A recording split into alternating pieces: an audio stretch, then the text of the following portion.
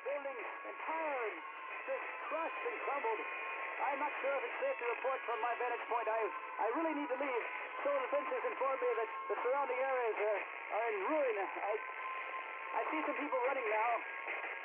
In the opinion of this reporter, if this nation, or in fact the world, ever needed heroes, that time is now. That time is now.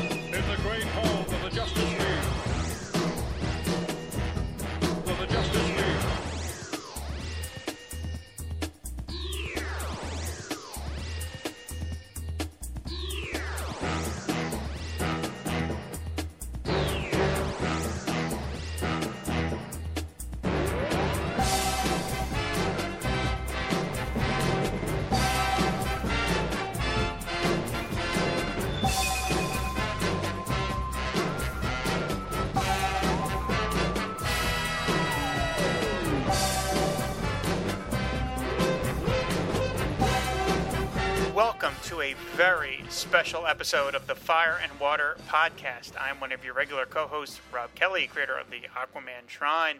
My regular co-host, the Irredeemable Shag, is on a work trip. He's putting down a little flare-up in Argentina. I don't want to get into it.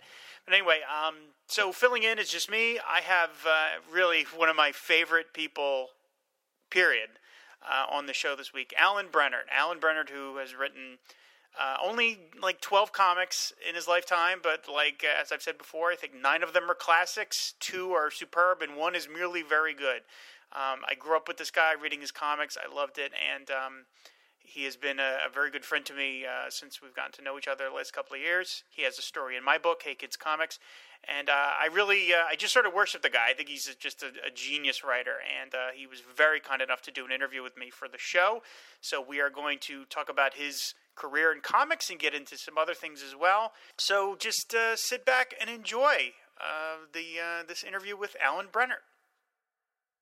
Like at the time that you first wrote your first comics, which were you plotted those 2 issues of Wonder Woman number 231 and 232, and then Martin Pasco wrote the script.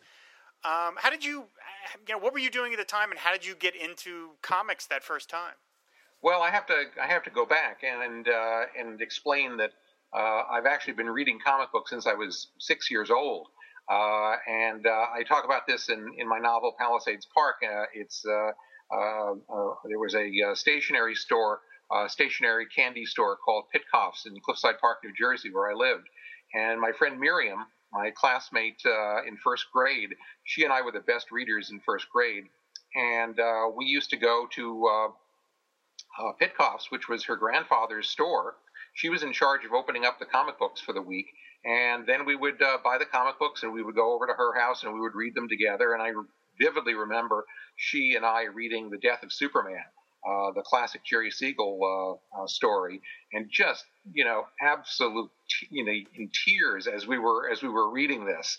So I wound up getting into comics fandom through Marty Pasco, who he and I were both on among the many letter writers who wrote to Julie Schwartz's letter columns. Right. And we met through that. I mentioned him in one of my letters in a Justice League, and he contacted me. And it turned out that we were both living in New Jersey in towns that were roughly adjacent to one another.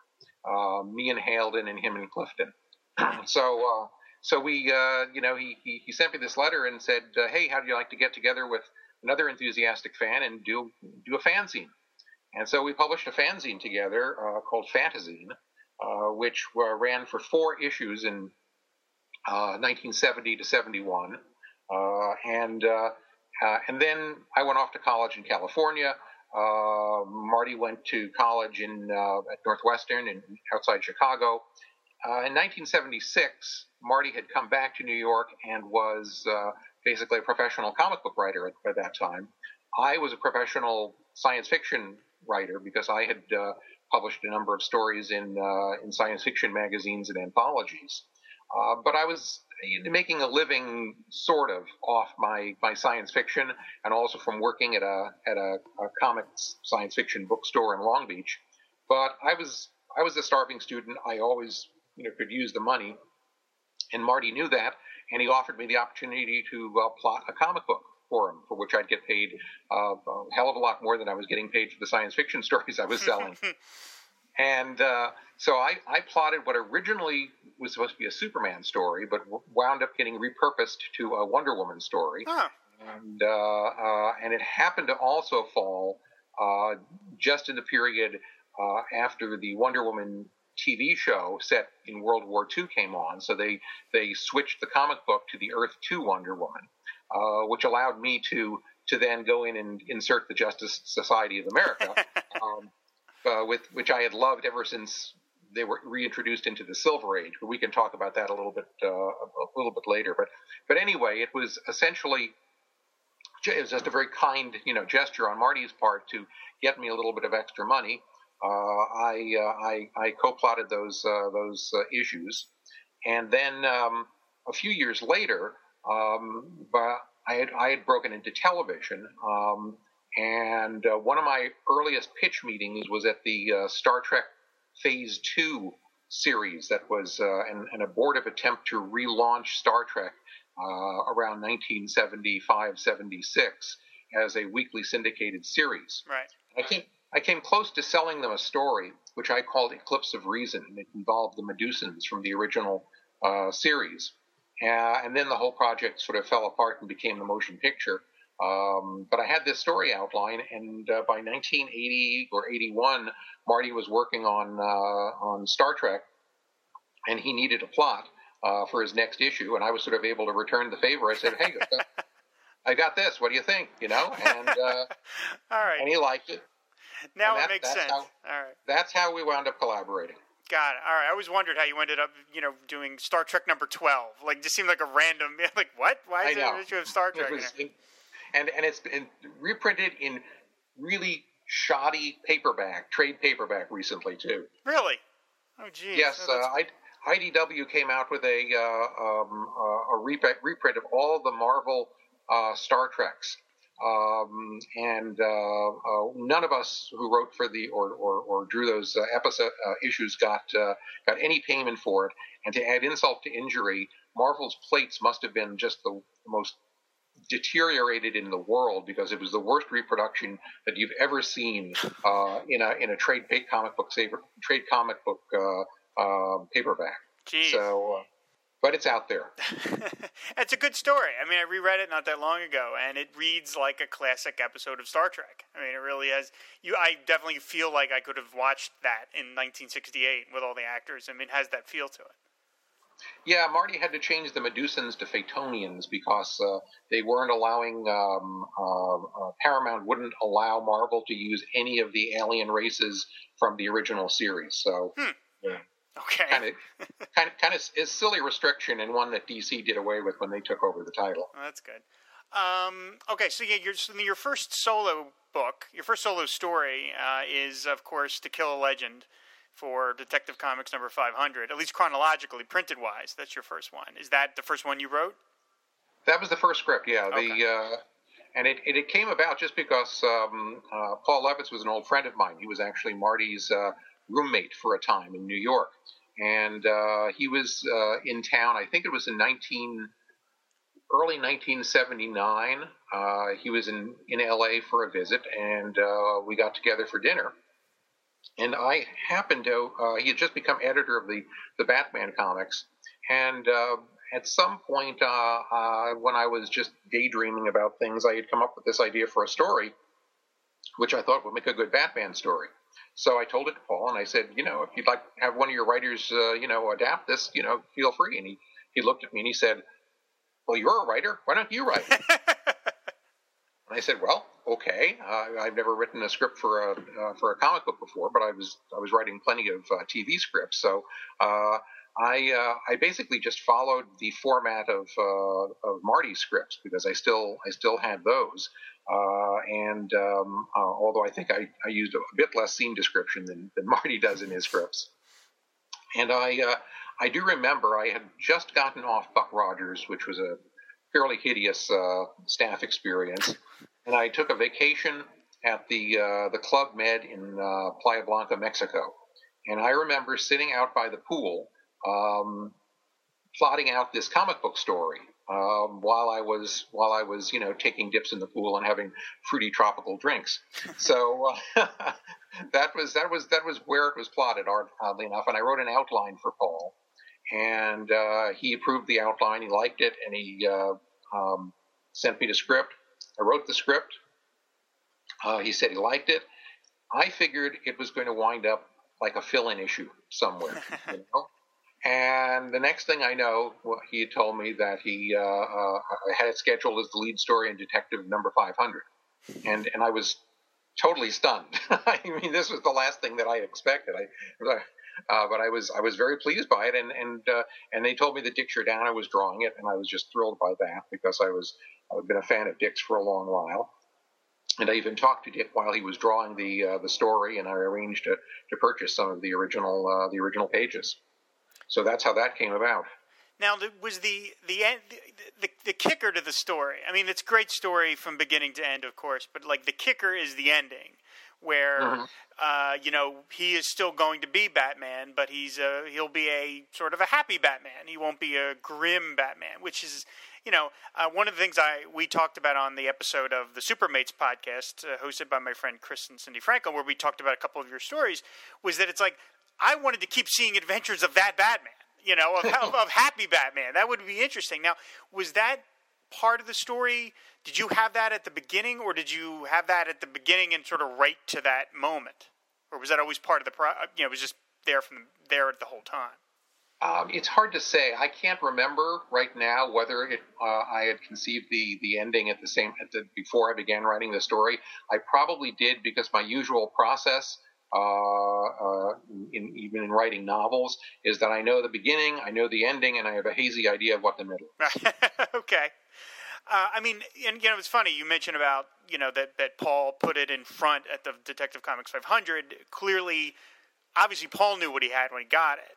And DC knew what they had when they got it, because they reprinted it a year later in their best of the year story. So it's I remember reading it. I didn't read it in the original Detective at the time. I read it in the digest where they reprinted it. But it was just like, it felt like everyone knew right off the bat, oh boy, this is a killer, this one, So it's kind of good to know that even at the time, DC knew, boy, this was a winner. I mean, they knew what to do with it. I was very flattered. I mean, there were some other very good stories in that issue of Detective. There was the end story, the Dead Man story, where Bruce meets his parents in the afterlife, and that was pretty touching too. So I was in good company. Yeah, Walter Gibson has a piece in that book. Alan, that's pretty amazing. Geez, it's yep. Like, so I'll tell you the thing, when they showed me the cover for the first time, and the contributors were listed in alphabetical order, and there was my name, which was like the second or third one because it started with B. I remember thinking, all across the country, comic book fans will be looking at this and going, "Who the hell is Alan Brenner?" I've said this before. I mean, the first comic of yours I ever read was Brave and the Bold 182, and I remember reading it and really enjoying it at that time. And I look back on who wrote this, and at that age, you don't think that people that write comics do anything else. You just think that's their job. And I was like, well, who is this guy? What other comics does he write? And then I realized, well, no, he doesn't really write there. There's no other series that you're writing. But I was desperate to find whatever book you were currently writing, because I was like, boy, this story's really good. I got to read more of these. I think I was probably the first television writer to make a hobby of writing comics. Yeah. I can't recall. I mean, certainly some comic book writers had written television, but I didn't know of any that was the other way around. So you've written 12 comics so far. So far, let's say 12. I'm not ready to say it's totally 12. But, like, 4 of them are Brave and the Bold. 178, which is the Creeper, 181, which is Hawk and Dove, 182, which is the Earth 2 Robin, and then 197, which is the Catwoman. So, how, like, when you were approached to do, like, say, the first one, which is the Batman and the Creeper, was the team up already set? Did they, they come to you and say, we want to do Batman and Creeper, do you have a story, or... No. It came about because Dick Giordano took over the editing of Brave and Bold from Paul Levitz, and he obviously knew my work from To Kill a Legend, and he called up and said, "I'm doing Brave and Bold. Would you like to, write a script or two for me?" And I immediately said yes. You have to understand that I was a huge Charlton fan. I discovered Charlton Comics in a little soda shop that was in the next town up from me in New Jersey, and I'd never seen them anywhere else. And I just fell in love with them. I mean, Steve Ditko, Jim Aparo, Pat Boyette, and Pete Morisi, these really distinctive, artists. And just the whole feel of that Action Comics lineup. It was not as copy heavy as Marvel, but it was a little bit more adult than in some respects than what DC was doing at the time. And I really was a huge fan of that. And so in retrospect, I look back and I realized that what I was doing on Brave and Bold was I was working with Dick Giordano. My stories were being penciled by Jim Aparo, and my first 2 team-ups were Creeper and Hawk and the Dove, which were Steve Ditko creations. And in a way, I was trying to recreate, that Charlton experience, or at least that late 1960s DC experience when Dick went over to DC and edited Ditko's books. And so, yeah, it was my idea to do the Creeper. It was certainly my idea to do the Hawk and the Dove, because by that time they were just completely forgotten by anybody at DC. Right. Which is why I allowed them to age out of sync with the rest of the DC universe. I mean, I figured, who's going to care? These characters hadn't been used in years since an issue of the Teen Titans, and at that point, it looked like they never would again because they were so, of the '60s. And I thought, well, let's run with that. If these are characters who are from that are sort of stuck in the '60s, let's make them literally stuck in the '60s, in that they have not matured the way that they should have. They've aged but not matured. Right. So and the Creeper, I know people love that story, and it's probably my least favorite of all of my Brave and Bold stories. The villain I was trying to create a Ditko-like villain, and I think if Steve Ditko had drawn it, it probably would have looked a lot more like what I had envisioned in my mind. And Jim Aparo did the best job that he could, but basically it was a villain made out of paper. Yeah. So my favorite part of that story is just getting Jack Ryder back onto the air and doing the social commentary that he did, which was a reaction to the right-wing politics of in America at the time. Well, yeah, thank God that's over with. Is there... I know. Is there... well, Ari, now that you brought it up, I wanted to ask you about that specifically. That's, all your stories have some very real-world concern buried in them. Again, this is something I talked about on the other show when we covered your stories, is like all of your stories are about something other than the plot that's going on. And, the one with Hawk and the Dove is about aging and not growing up, and to me at least, and the one with Earth 2 Robin is about sort of facing your own mortality. The one with Batman and Catwoman is about sort of a fear of death, and again, in terms of like your writing process, how do you approach it? Is it like a theme that you want to get into with a particular story, and then you build the sort of comic book plot around it, or does the theme sort of naturally occur as you're writing out this story that you've come up with? It generally starts with the characters. I think about the characters and what I like about the characters, and what I would like to see done with the characters, and it goes from there. The emotional through line definitely occurs to me before the action, storyline does, and that was one of the reasons that I never actually, worked with Julie Schwartz. I came to really love Julie in later years, but back then, I was going to do a Superman story with him. It was going to be the return of Sally Selwyn, and I started pitching it to him just in pretty much emotional terms, like what it was meant for the characters, and he was getting impatient and saying, "Well, where's the action? Where's the action?" And this was never a question I ever heard from Dick Giordano. After that first story I did for Paul, all of my Brave and Bolds were basically just verbal pitches. I just say to Dick, well, I want to do something with the Creeper, and he'd go, fine, go ahead. He was great to work with, and occasionally it would be a little bit more than that, a little bit more worked out, but generally the emotional through line or the social comment, I had in advance. And then I worked out the action beats.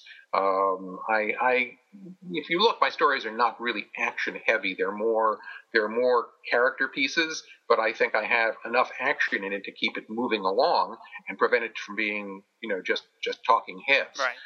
So that was sort of my process. I assume with the Hawk and Dove one, where you said that they've aged sort of out of continuity-wise, they've aged. I assume you know about the nod that Marv Wolfman did to that in a later issue of Teen Titans? I know. Yeah. I saw that and thought, well, I don't know if that was necessary or not. And I also know the even nicer nod that Barbara and Carl Kiesel did for it in an issue of Hawk and Dove when it was revived, and they basically they used parts of that story as I finally met Barbara at a party at Len Wein's just a few years ago, and she told me that they really loved that story of mine and tried to figure a way to sort of get it into the modern canon in some way. That's great. Talking about Brave and the Bold 182, which, as I said, is my all-time favorite. Not my all-time favorite, but certainly the first one and the one that made a great impression on me. Now, that features Batwoman, Kathy Kane, and a lot of your stories, in fact, half of them, either feature a parallel world or specifically characters from Earth 2. Is that just because you mentioned earlier how much you love the Justice Society? Is that just from a childhood thing? You just love those characters so much? Yeah, pretty much. I love the characters when they were brought back in Justice League. I remember around that time, Julie would run these text features in his various magazines, which were little histories of the Golden Age characters, and they'd all have one little picture of the character, like the Spectre, and then sort of a history of the character in the Golden Age. And I actually collected those. I actually sort of cut them out of the magazine, and I sort of collected them as a scrapbook. But that just fascinated me. The thing that I loved about it, that really impressed me as a child, was the sense of history, that these characters had history, that there was this world where all these characters debuted in the 1930s and 40s, and they've aged, and it seemed to me, years later, that DC didn't make as much of some of those characters, as they could.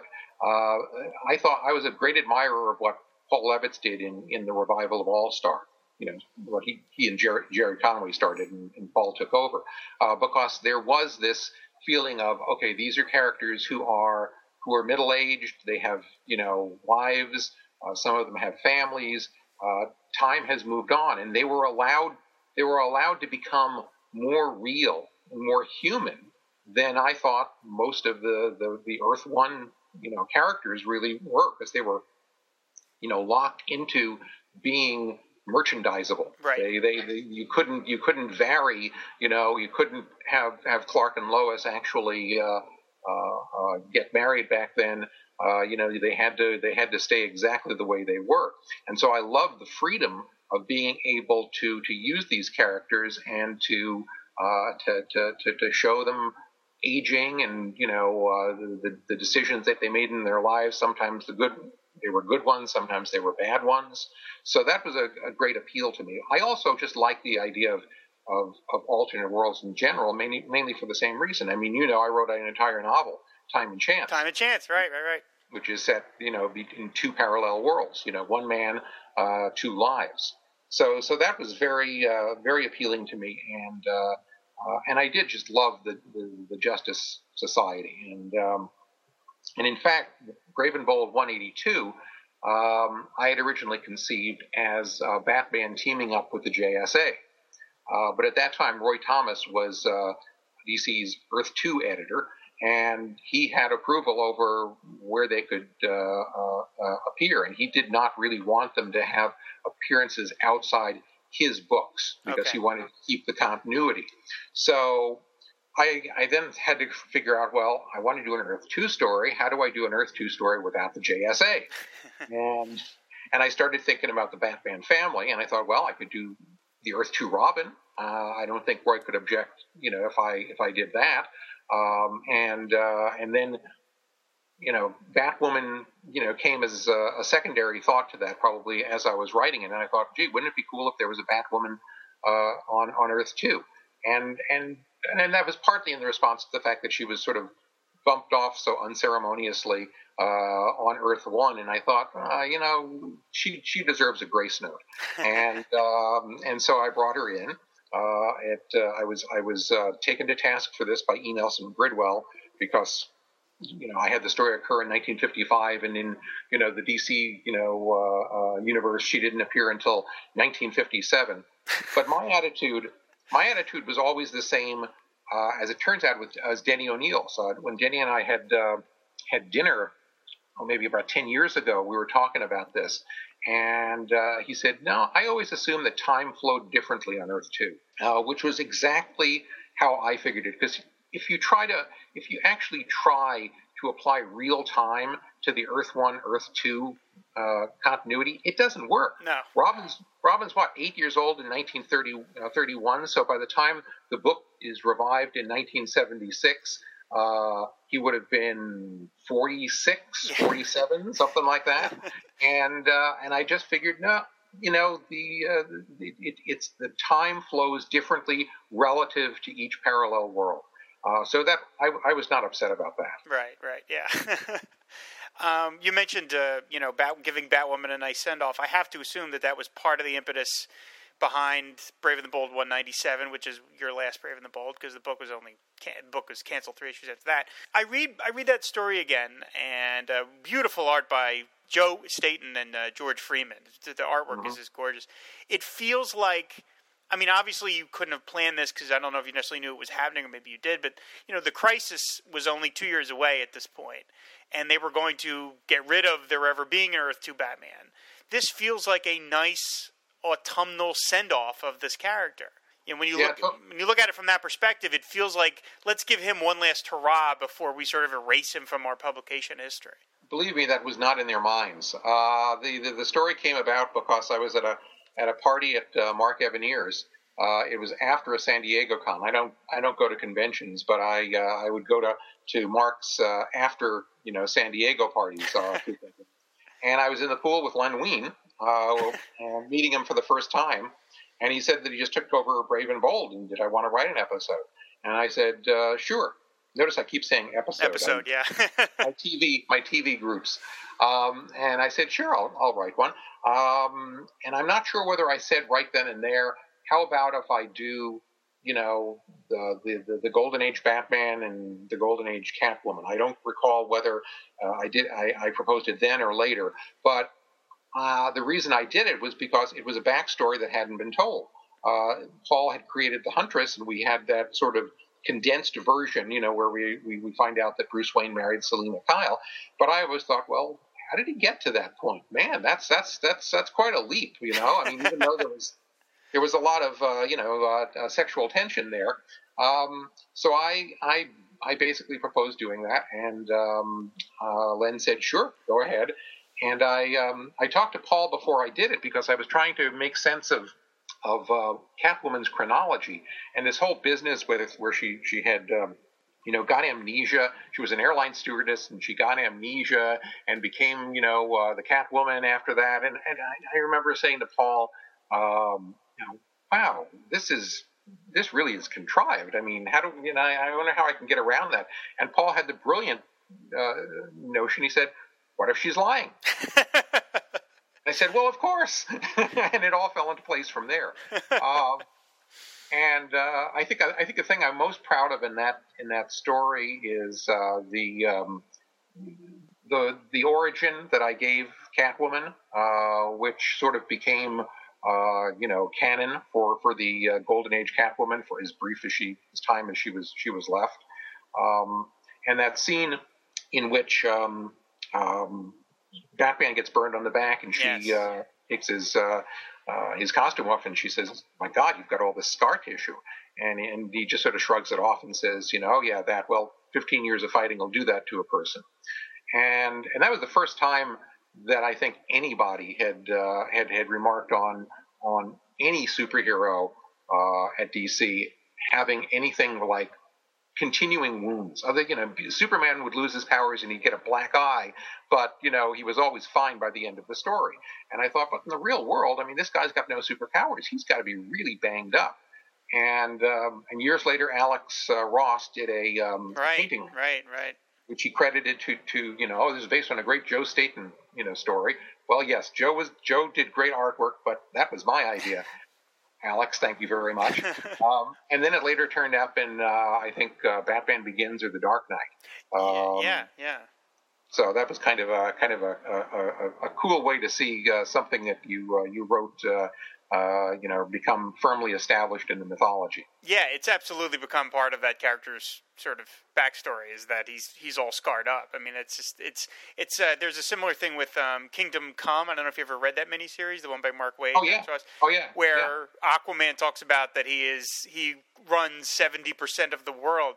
Every writer has quoted that since then. Every single Aquaman writer. So it's like Mark Waid just threw in this little line, and it's just now part of the character. And so I remember reading Brave and the Bold 197 when it came out in 1983, and I remember that moment. I literally remember reading that and going, yeah, of course. Yeah, I mean, it makes total. I never thought of it before, but of course, Bruce Wayne's body is going to look horrible, and you have to wonder, like, what do the guys at the Gotham Country Club think when they see this guy? Like, what is this guy doing in his spare time?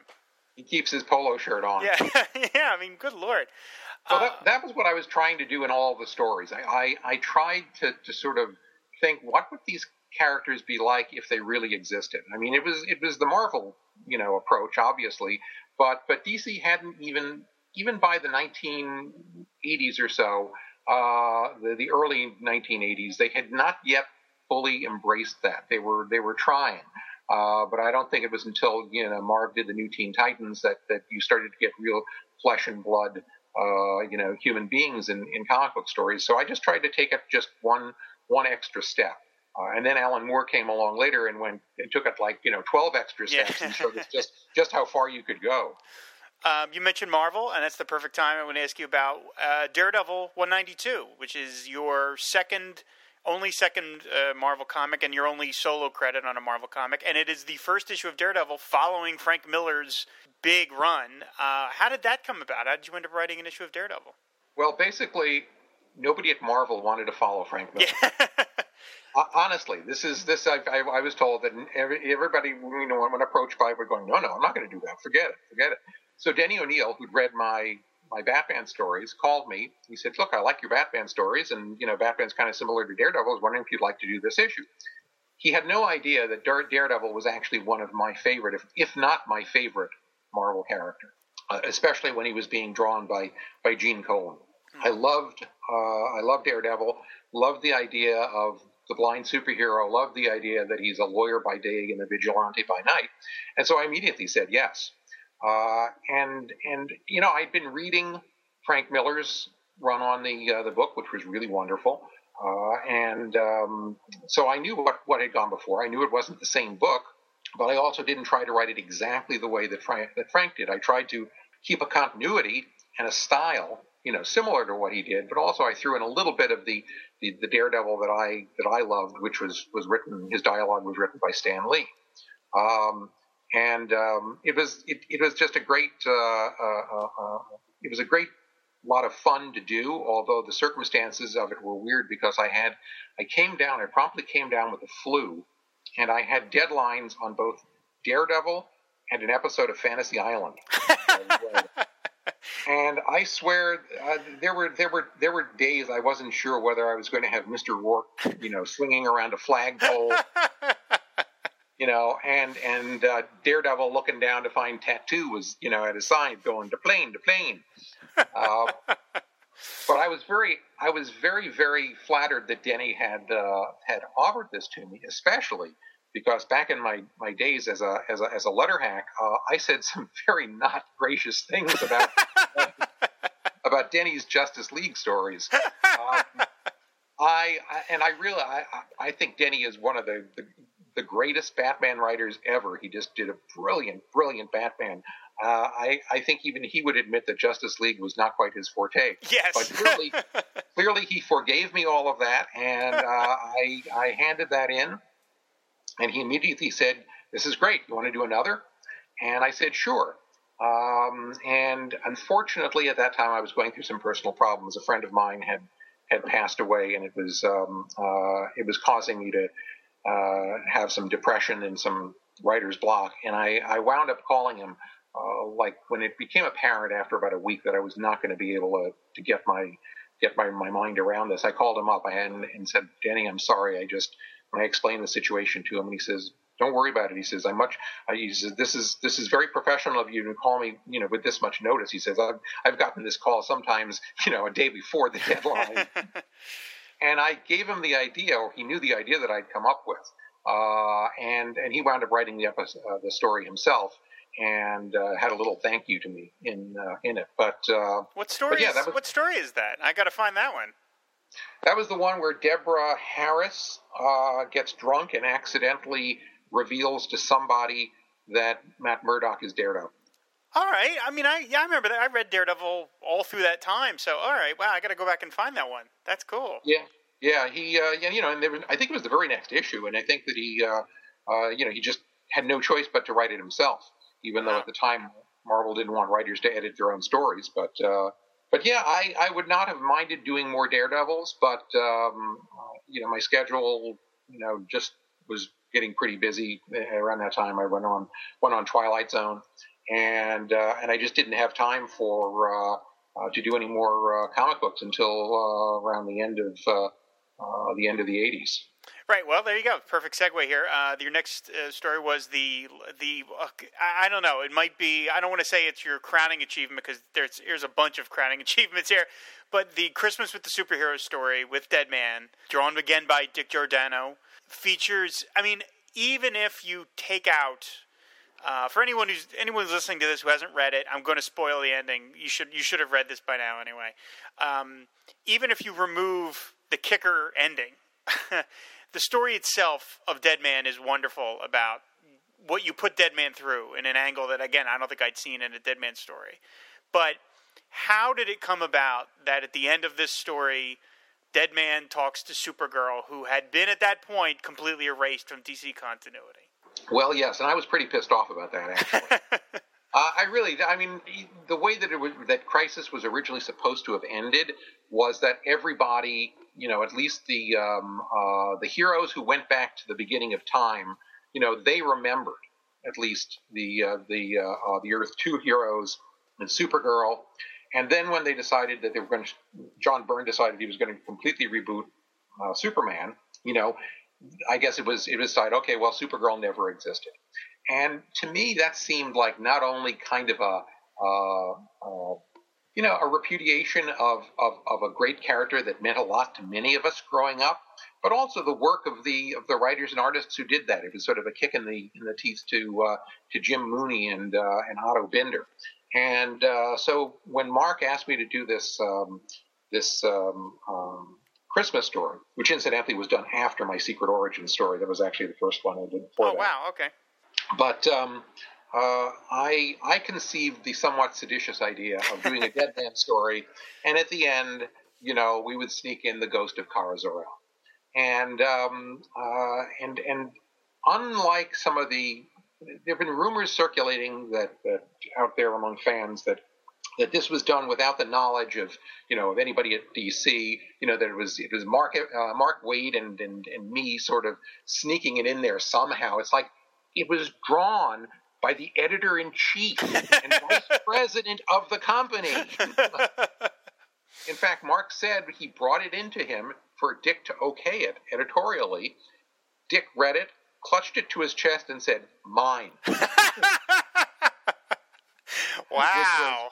Which was great, because I mean, it was very flattering, and also I just love Dick's artwork, and he did a great job on that. And I think he drew Kara in a way that, in retrospect, is recognizable as her, but it would not tip readers off, rather, the way it would have if Jim Mooney had drawn her. We would have known it was Kara from the get-go if Jim Mooney had drawn her. So yeah, it was actually also approved. This was sent to all of the group editors. Mike Carlin signed off on this. Where the trouble came in was when the freelancers working for the Superman books saw this, and they said, "Well, wait a minute. We've been saying all along that she never existed, and now you say have this," and they were really, really quite distressed about this. And they even went, I was told, that they even went into Dick and they said, "Okay, we have a way to make this part of continuity, because over in Justice League Europe, Power Girl is in a coma right now.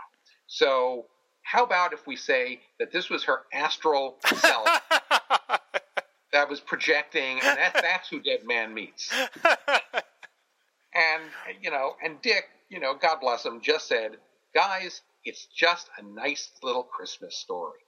End of story. Yeah. and it went out there, and I was very pleased that I got to. Again, it was a grace note for the character. I thought, her death in Crisis was fine, but what they did to her later, just unmaking her, that I thought was, she deserved better than that. Right. And happily that became part of DC continuity. And a few, maybe 10 years later, Peter David did the same thing. He brought in the spirit of Kara Zor-El in one of the Supergirl Matrix stories that he did. Is it too far of a reach to assume that your dog Kara is named after Supergirl? I don't know how many people will believe this, but yes and no. We got her with that name. Oh, Lord. We adopted her.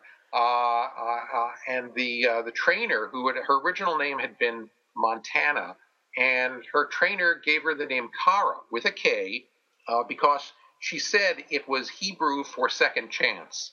Oh. Well, I looked it up, and it's not. Oh. I mean, it's not. I mean, I don't know where she got that. My wife wanted to call her Molly, and I said, no, we have to keep the name. Kara is a noble name. She sacrificed herself to save the universe. And so, of course, Paulette just sat aside and said, "Yes, dear, I understand." Well, yeah. But we did add Zor-El as her middle name. All right. Yes. That's great. Well, sorry, you mentioned the other story, the Secret Origins story, which is Unfinished Business, which ran in the final issue of Secret Origins. Again, you've got Joe Staton and Dick Giordano, so you got a twofer there. By the way, I forgot to mention, I actually requested Joe for the Batman Catwoman story, because I loved his work, and I knew him, through Marty Pasco, and he happened to be in town right after I had, requested this, and he and I went over the story together, so he sort of knew what was coming. We kind of, it was the one time that I actually, really, that and Norm Brayfogle were about the only times that I worked directly with the artists at all. Yeah, I mean, it's Joe Staton's one of the best guys ever to do it. You really, I mean, not only are the stories great, but you really had Aparo, Staton, Klaus Janson. I mean, you had a really good string of artists doing your stories. Yeah, I was lucky. So how did the Black Canary origin come about for Secret Origins 50? It was Mark Waid. Mark had just become an editor at DC, and he called me up, left word on my answering machine in Los Angeles, and I was on a vacation in Hawaii, and I got this message, called him up. He said he was, editing Secret Origins, and would I be interested in doing the Black Canary origin? And at first I turned it down. I thought, I don't know. There's really, that character's never really done much for me, aside from the fishnets. And so my girlfriend and I went down to breakfast, and sometime during breakfast, as she put it, I went away. My eyes sort of became glassy. I was staring into the distance as I realized, well, wait a minute. In this new universe, there were two Black Canaries. There's the Golden Age Black Canary, and she didn't go off to Ragnarok with the rest of the Justice Society. Why was that, I wonder? I think it was because Roy Thomas forgot about her. But that became I suddenly realized, now this is an interesting story. So I called Mark Waid back and said, is it still available? And I pitched him my take on it, and it became a story of two Black Canaries, and the way that they, the mantle was passed from one to the other, and to make it more dramatic, and because it seemed like the right thing to do, I had the estranged mother dying, and Dinah goes to her bedside, and for me the whole story really was. The two high points for me was when Wildcat is talking about his girlfriend, Irina, back in the 40s, and she got pregnant and had this baby, but one of his foes, the yellow wasp, which I mistakenly referred to as the golden wasp, so Sumi, had kidnapped it and was basically tormented Wildcat with the knowledge that he would never see his child again. And Wildcat admits, you ever wonder why so many JSAers did not have children? This is the reason. It's a dangerous life. I was also setting up something that I thought someone surely would pick up on, which was that son. And Jeff Johns, although he knew about that story because he told me he and David Goyer had read it and were sort of using it as a Bible of sorts for their JSA stories. He didn't really pick up on it. It turned out that there was somebody who knew the guy, who was the Wildcat's son. So I don't know. It seemed an obvious thing to do, but sometimes the most obvious ones aren't done. And then at the end, I got to put in a little bit more of my seditious stuff about the fact that all of the souls of everybody from Earth 2 actually still existed. And it got edited, not by Mark, because Mark had left the book by that time, but not because of the Supergirl story. He did not get fired over the Supergirl story, but it got edited by a copy editor and to take out some of that. But I think there's enough of it still there that you still get the idea. Yeah. Oh, absolutely. Like I said, and again, it's another nice send-off for this character that, as you said, I think most people forgot because, she was never really part of the JSA stories at a certain point, and then you had the other version that was going around. So, yeah, it was just like, oh, yeah, there's still Black Canaries around somewhere. So now the next thing you did is arguably your splashiest thing you've ever done for a comic book was an Elseworlds book, a solo Elseworlds book, which is Batman Holy Terror. I'm hard-pressed when I first read it to sort of connect it up with what I knew about your stories, because I find that even though your stories, have all the dramatic stuff, a lot of death, they seem generally upbeat. And this is heavy. This is a very heavy story. And, I mean, for anyone who hasn't read it, it's basically, it's an Elseworlds story of Batman lives in this universe that is a theocracy. And, where did this come from? Well, I was approached by this by Mark Waid, who started out as the first editor, and it was taken over by Denny O'Neil. And it actually was the first to bear the Elseworlds logo. It was after Gotham by Gaslight. Oh wow! And it was partly the opportunity to work at the graphic novel length, which I'd not done before, and also at having a freedom in the format, because this would not be a code-approved comic book. And that was something that I was interested in doing. And so the story was darker than any of my other ones, but it had a more serious linchpin. I mean, it was about an America that was a theocracy, which was something that I felt pretty strongly about. You can trace it all the way back to my Creeper, Jack Ryder monologue in the Creeper story. Right. But if there's one thing I believe in, it's the separation of church and state, and I think that when there's confusion between the two of them, it is bad for the country and it is bad for citizens, as I believe is what we can learn from the Hobby Lobby case. But without going into politics too deeply, this was just my way of finding an interesting background for it that had some meat to it, and it just turned into a darker story because I thought, well, of necessity, Batman has to be the only hero. He has to be the first hero in here. So what happened to all of those other heroes of the Justice Society and the Justice League? And so I set about finding horrible ways to dispose of them. Yes, you did. And my favorite being the misdirection of the Green Man, who I was trying to get everybody to think was either the Martian Manhunter because Dr. Urdell was involved, or Green Lantern, and it turned out, of course, to be Superman with kryptonite poisoning. So yeah, it's darker. It was a more difficult story for me to write because I was used to writing, these 20-page, 22-page stories, and I didn't have to really work the plot out that much in advance.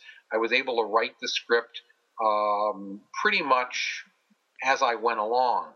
On this, because there was like 48 pages or whatever, I found myself actually having to sit down and lay out I take a sheet of 8.5 by 11 paper and put on a grid and actually start to sketch in some of the action so that I had an idea of what the pacing for the first 10 or 15 pages was going to be. It was something that I had never done before, and at times it really didn't work because there's a 2-page sequence there where there's so much exposition that the word balloons are practically crowding the characters out of the panels. So I should have let Norm just sort of plot that part of it by himself. He could have paced it a lot better.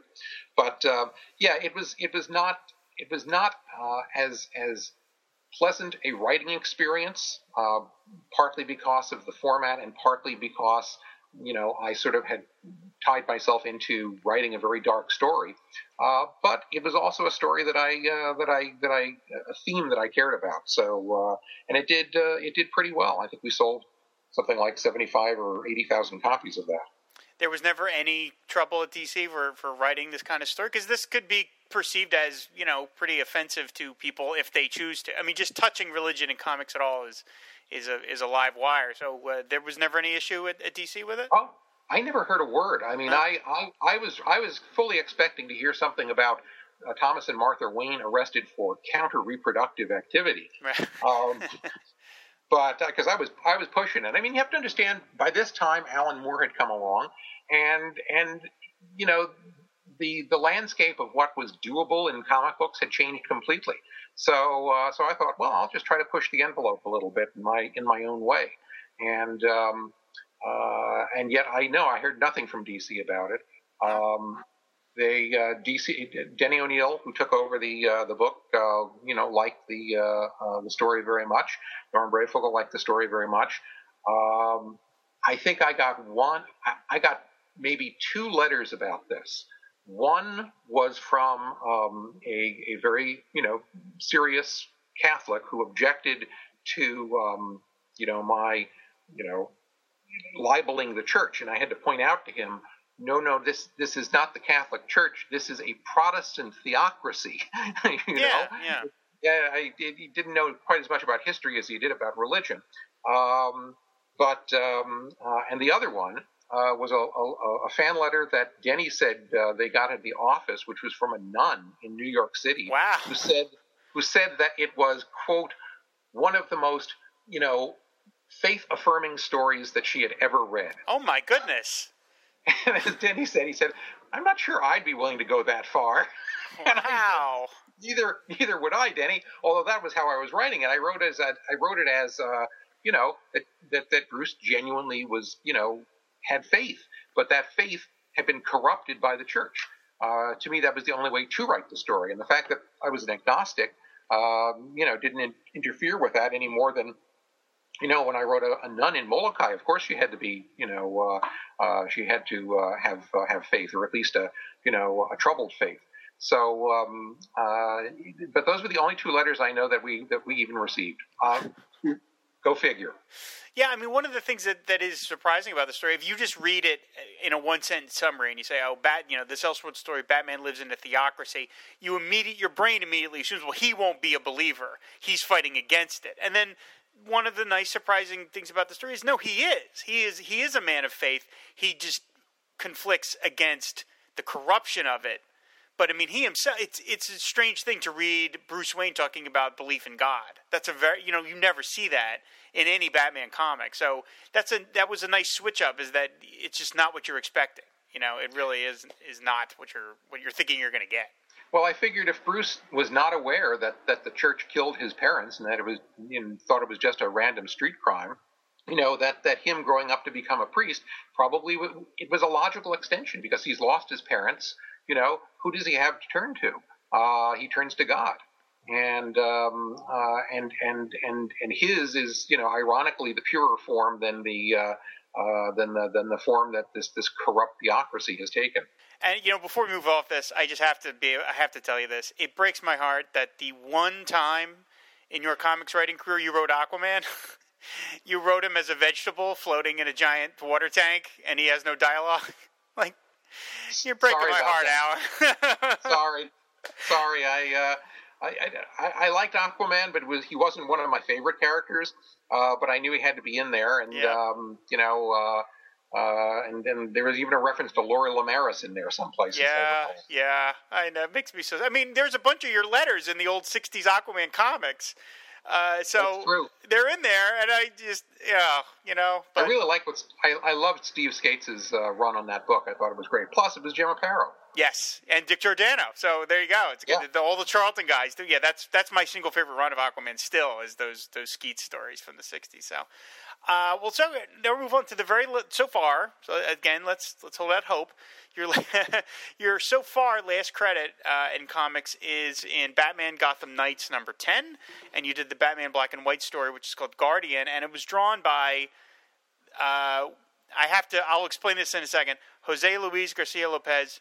Praise be his name, which is something we always say every time we mention his name on the show, because we just all love his work so much. Talk about your string of great artists. I mean, good Lord. And this is another Earth 2 sort of story, because you've got the Earth 2 Green Lantern in here. Now, how did all this come about? Well, the editor of Batman Gotham Knights called me and asked me to if I'd do a little 8-page Batman story, and I said sure. And as it happened, I had this idea. I'd been reading the new DC universe, as it had been reconceived, and I thought, they haven't done a story about how Alan Scott met, Batman, or how Batman, and he. I mean, they're both in Gotham City. When did they meet? So I decided to just sort of tell that backstory. Again, it's a story I wanted to see. I wanted to hear to have told. And it was fun to write, because I played Green Lantern as sort of the nearly omnipotent figure that he was in James Robinson's Golden Age miniseries, and I even used the idea from that Alan retires because it was getting too easy for him. He could do anything with that ring, and he needed to struggle and to really work like a human being. And be a human being again and that's why he retired in the 50s after the HUAC committee. So I sort of used that, and I was able to play off the two characters, and it was also sort of like the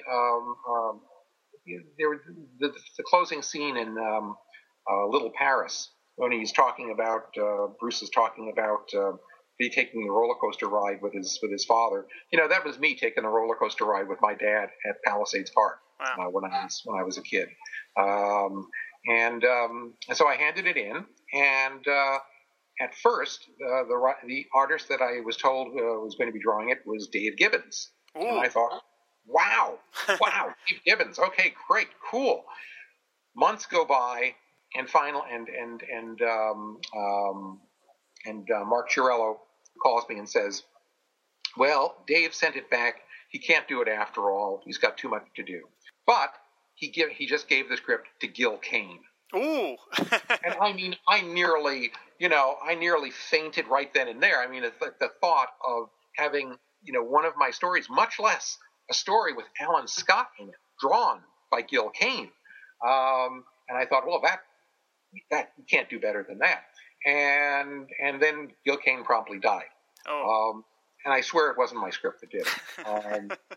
And then he wound up going to Garcia Lopez, who's a terrific artist, and I love what he did with it. I thought he was excellent, but part of me still feels like, oh, Gil Kane, if only. Yeah. If only. Wow. Sure. How could you not? I mean, good Lord, Yeah, it's a really great story and another great angle.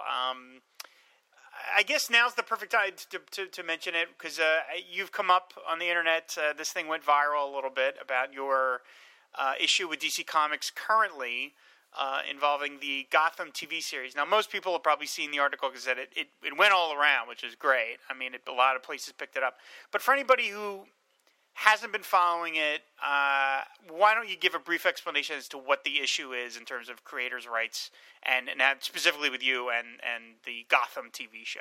Well, basically, in my first Batman story, which was set in an alternate world that was about 20 years behind Earth 1, I created a character named Barbara Keene, who was the fiancée of Lieutenant James Gordon.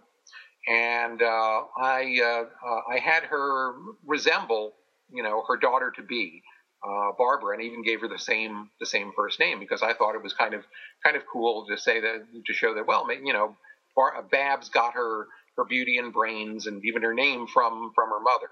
The character was picked up on later by Frank Miller, who named James Gordon's wife in Batman Year One Barbara. And she was then picked up Barbara Kazel, or Barbara Randall, as she was then known, wrote a Secret Origins for her, and the character was referred to as Barbara Keene Gordon in several instances. And she was even used in a couple of the Batman movies, although her appearances are pretty brief. I didn't really think too much about this until I saw that Gotham was going to be out this fall. And it listed one of the recurring characters as Barbara Keene, fiancée of Lieutenant James Gordon. And I thought, now this is just too close. So I emailed, a couple of people at DC who finally got me to the person who was in charge of equity, which is the sort of payment that is made if you have equity in a character. You're entitled to payment when it's used in other media. And he basically turned me down and said, well, no, the character is too similar. It's derivative of her own daughter, Barbara Gordon, because you made her look like her, and she even has the same name. And I responded and said, well, Mark Waid's, character, Bart Allen, was derivative of Barry Allen, and yet he says he's gotten, equity in that, and he's paid for the character when he appeared on Smallville. And what's more, there is derivative. You do make payments for derivative characters. And I suggested, look, give me a just at a reduced percentage. And I said, give me a reduced percentage on the character. It would be, I've had a long and largely positive relationship with DC. I'd hate to see it end over a matter of a few $100s. Well, it would actually be less than that. I later learned. But he never even returned my last email.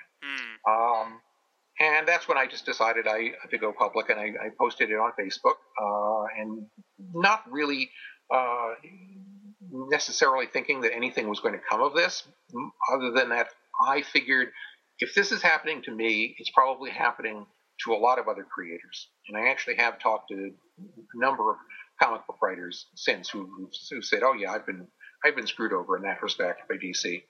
And I thought, most of these writers are dependent on DC for their living, and they're not going to make waves. I am not dependent on DC in any way as a novelist. So I went public with it. And I maintain that Dick Giordano and I do deserve compensation for this, because in the 30 years, there was a Mrs. Gordon that appeared, a nameless Mrs. Gordon that appeared in 1951 back on Earth 2. But in the 30 years since then, there was no appearance of the Earth 1 James Gordon's or the New Earth James Gordon's wife until my story. And then after that, they quickly renamed the Golden Age Mrs. Gordon Barbara. So somebody liked it. Frank Miller used the name Barbara in Batman Year One. And since my story, there have been 52 instances of the character used and in 2 movies. So clearly, this character is of value to DC, even though they're trying to disparage it as just a derivative character. And I figure if this character has value to them, then Dick and I should get some kind of compensation. And I know it's going to be practically nothing. I was told by one creator that he gets $45 every time a character he has full equity in is used on a TV show. So for something like this, probably they pay Dick and me each $25. But they won't even consider that. So, I think it's pretty petty and sleazy when a company is willing to screw over a creator over $25. Yeah, and the thing that bothers me when these things come up, and unfortunately they are coming up more and more, is that, first of all, when something like this pops up, all of a sudden comics fans become experts in contract law. They all of a sudden, everybody knows, oh, no, that's not right. And you're like, first of all, you don't know. You don't know what was signed. You don't know. And second of all, there's a kind of like blind, I don't want to see how the sausage is made mentality. It's like, just give me the comics I want and give me the show I want, and I don't want to hear about, how it gets made. And it's like, well, these are people. These are people that did this for their livelihoods. I mean, not so much in your case, but certainly others. And, it's troublesome. It's troublesome to just know that. Troublesome to me, just as somebody who, the only Marvel movie I've actually paid money to see was Captain America, the first Captain America movie, because I knew that Joe Simon had made some sort of a settlement with Marvel. Right. But I didn't go to see any of the Thor or Iron Man movies because I just could not bear the thought of watching characters that were co-created by Jack Kirby and knowing that the Jack Kirby estate is not receiving a dime for that. Yeah. That just interferes with my enjoyment of the film. Yeah. And those are. No, go ahead. Go ahead. No, you go ahead. I was going to say those. My little dust up with DC is just trivial compared to the Kirby estate not getting money and Bill Finger being not getting credit for having co-created Batman. Yeah. In terms of I would imagine that at least for the time being, you're never going to do anything again for DC, at least for now. I mean, I guess some big change would have to occur. Do you feel like you're done with doing you've never done anything for an independent company? Would you ever be interested in that, or is it just that DC Marvel have these characters that you grew up on, and that's what attracts you? Well, I've been offered things, and actually the one that I came closest to doing was I was actually offered by Scott Dunbier at Wildstorm I was offered the opportunity to take over Top 10, the Alan Moore series. And I agreed to do it because I loved Top 10. I thought it was one of the most brilliant comics that I'd read in years. And the idea for doing Top 10, which would be the 19th.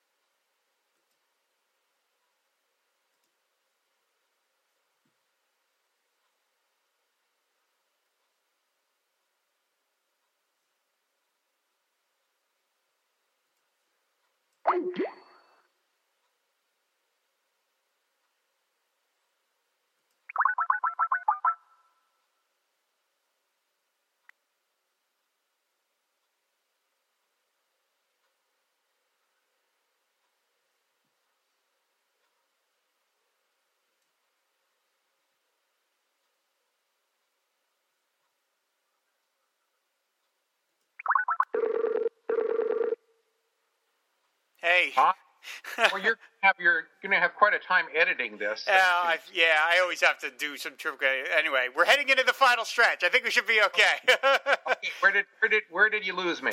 We'll start at you got offered top 10. So I was offered the opportunity to continue Alan Moore's top 10, which I immediately said yes to because I loved that book. I thought that it was one of the most imaginative, innovative and downright funny books at times that I'd seen in years. And I got the idea to do a mini-series which would be the Silver Age top 10. The characters from the 1960s. And this was at the point that Alan was just finishing the script for the 49ers, which was the World War II, the Golden Age, top 10. And I had ideas of what I wanted to do, but I didn't know how many of the characters from the 49ers would continue, into the 1960s, meaning how would they be alive or not at the end of the 49ers? And I just asked, them, could you please have Alan tell me who survived so I know who I can use? And literally months went by without getting this information, or without getting my contract either, which was even more disturbing. And finally, I got an offer to go on Star Trek Enterprise, and I couldn't turn that down. And I still didn't have a contract for the miniseries, and I wasn't getting the information I needed out of Alan Moore, so I had to call up Scott and say, "I'm sorry, I just can't do this." And I think Paul DeFilippo did a miniseries instead.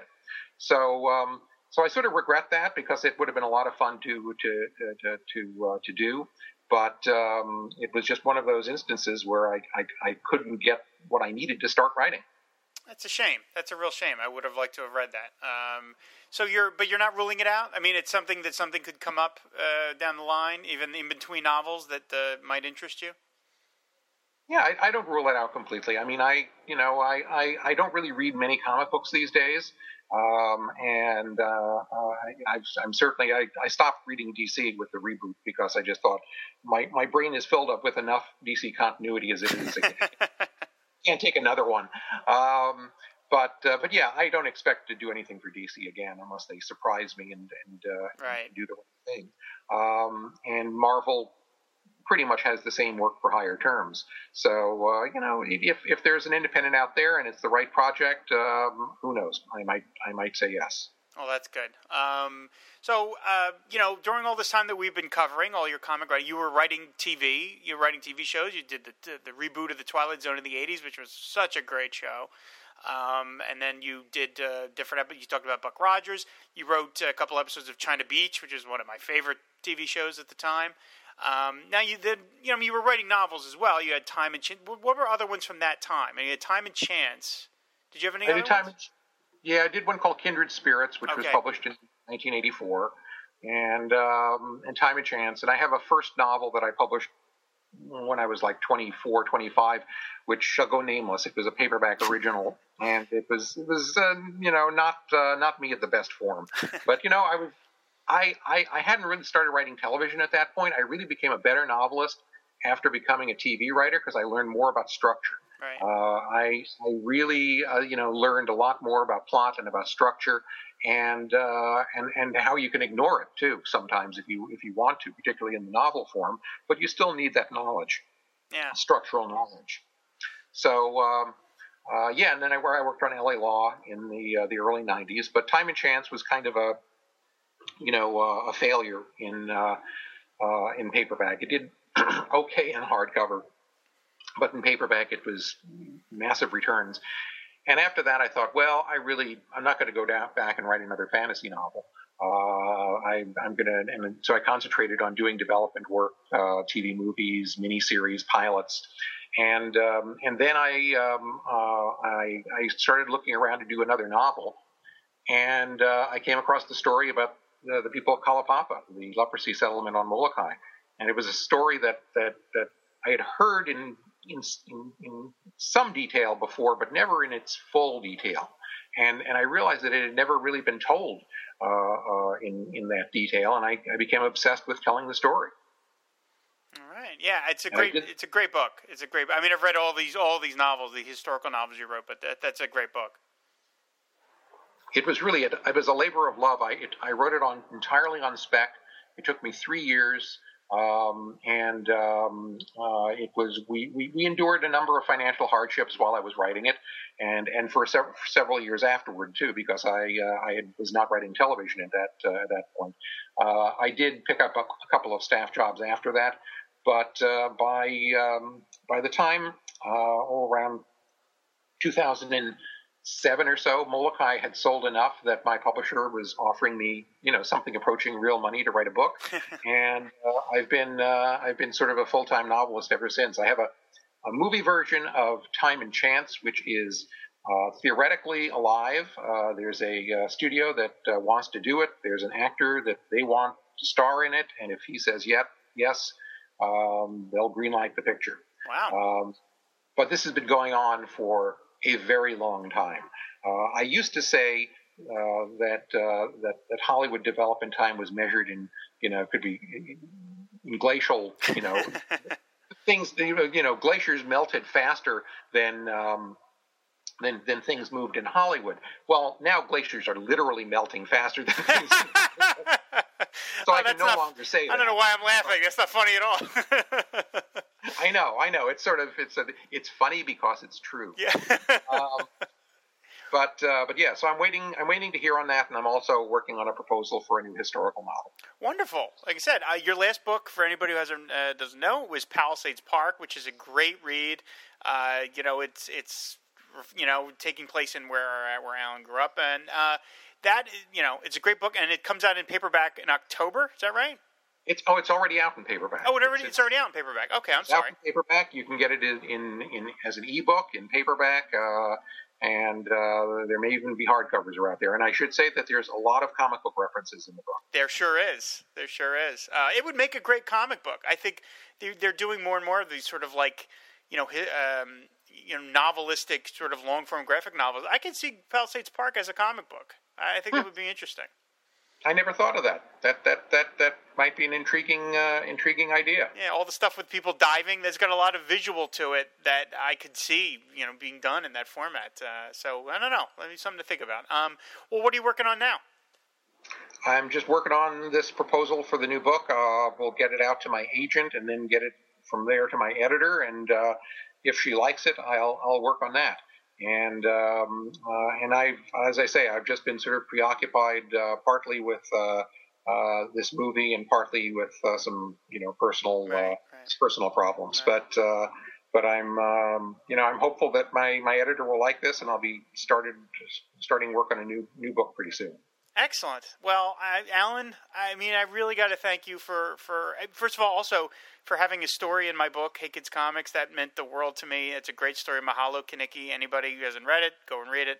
But I thank you so much for doing the show, just because, a lot of people that I grew up with, are fans of your work, but because you don't live in that comic book universe, you're sort of, kind of, it's not unknown. That's not the right word, but you know what I mean? It's like, you're not somebody you see at a convention. You're not, and so it's like there are people who love your stuff, and they're just like, who is that guy? Like, what? Oh, that's the guy that did the Twilight.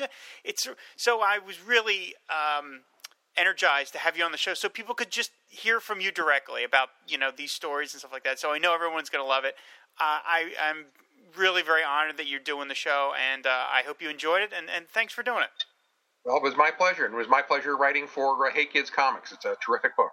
Thank you, Alan. That means the world to me. So thank you very much. And like I said, we look forward to your next book. Great. Take care. All right. Bye-bye. And that was our interview with Alan Brennert. I hope you all enjoyed it. I know I did. It was just a real thrill getting to talk to him long form like that. I had a chance, luckily, to meet the man when he came out to New Jersey last year for a book signing. And like I said, I was deeply, deeply honored that he has a story in my book. That's just unbelievable. And I hope that he does some comics work in the future. I hope that we have not seen the last comic book written by Alan Brennert, because there is some good stuff out there, a lot of good stuff. And I think he's somewhat known for. 2 of his stories are in the Greatest Batman Stories Ever Told book. So his stuff has been reprinted here and there. A lot of it has not. I would say go out and find those issues. We will have a complete list of Alan Bernhardt's comics work in the show notes, so you can go and find them. Go find them in your comic book stores, back issue stores, or find them on eBay. They're not terribly expensive, and they are completely worth your time.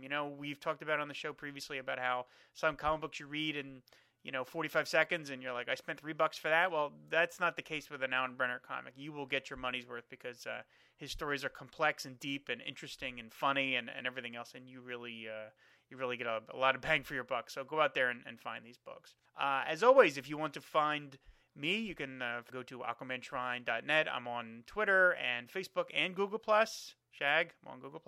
Shag can be found at firestormfan.com, and he's also on Google+, and Facebook and Twitter and Instagram and smoke signals and writing things in the back of highway signs. There's all kinds of stuff. And you can email the show at firewaterpodcast@comcast.net. The Tumblr is fireandwaterpodcast.tumblr.com. And until the next episode, fan the flame and ride the wave.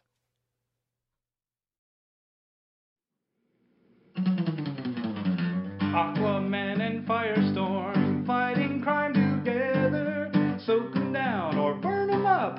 No one does it better. Whenever you find trouble, they'll always be there to catch them in a bubble or even torch their hair. Stand for truth and justice in sea, on land, and air. Firestorm and Aquaman, they make a super pair. Aquaman and Firestorm, super friends forever. Yeah! And there's Jack, who's the youngest son, and he's more sensitive. I put parts of myself, because I grew up in this area, I put parts of myself in both characters. I like Tony. I used to swim in the pool, and I used to climb the Palisades, virtually every day. Like Jack, I was the kid on the softball team who let the ball go whizzing over his head because I'm thinking about a comic book I read the day before.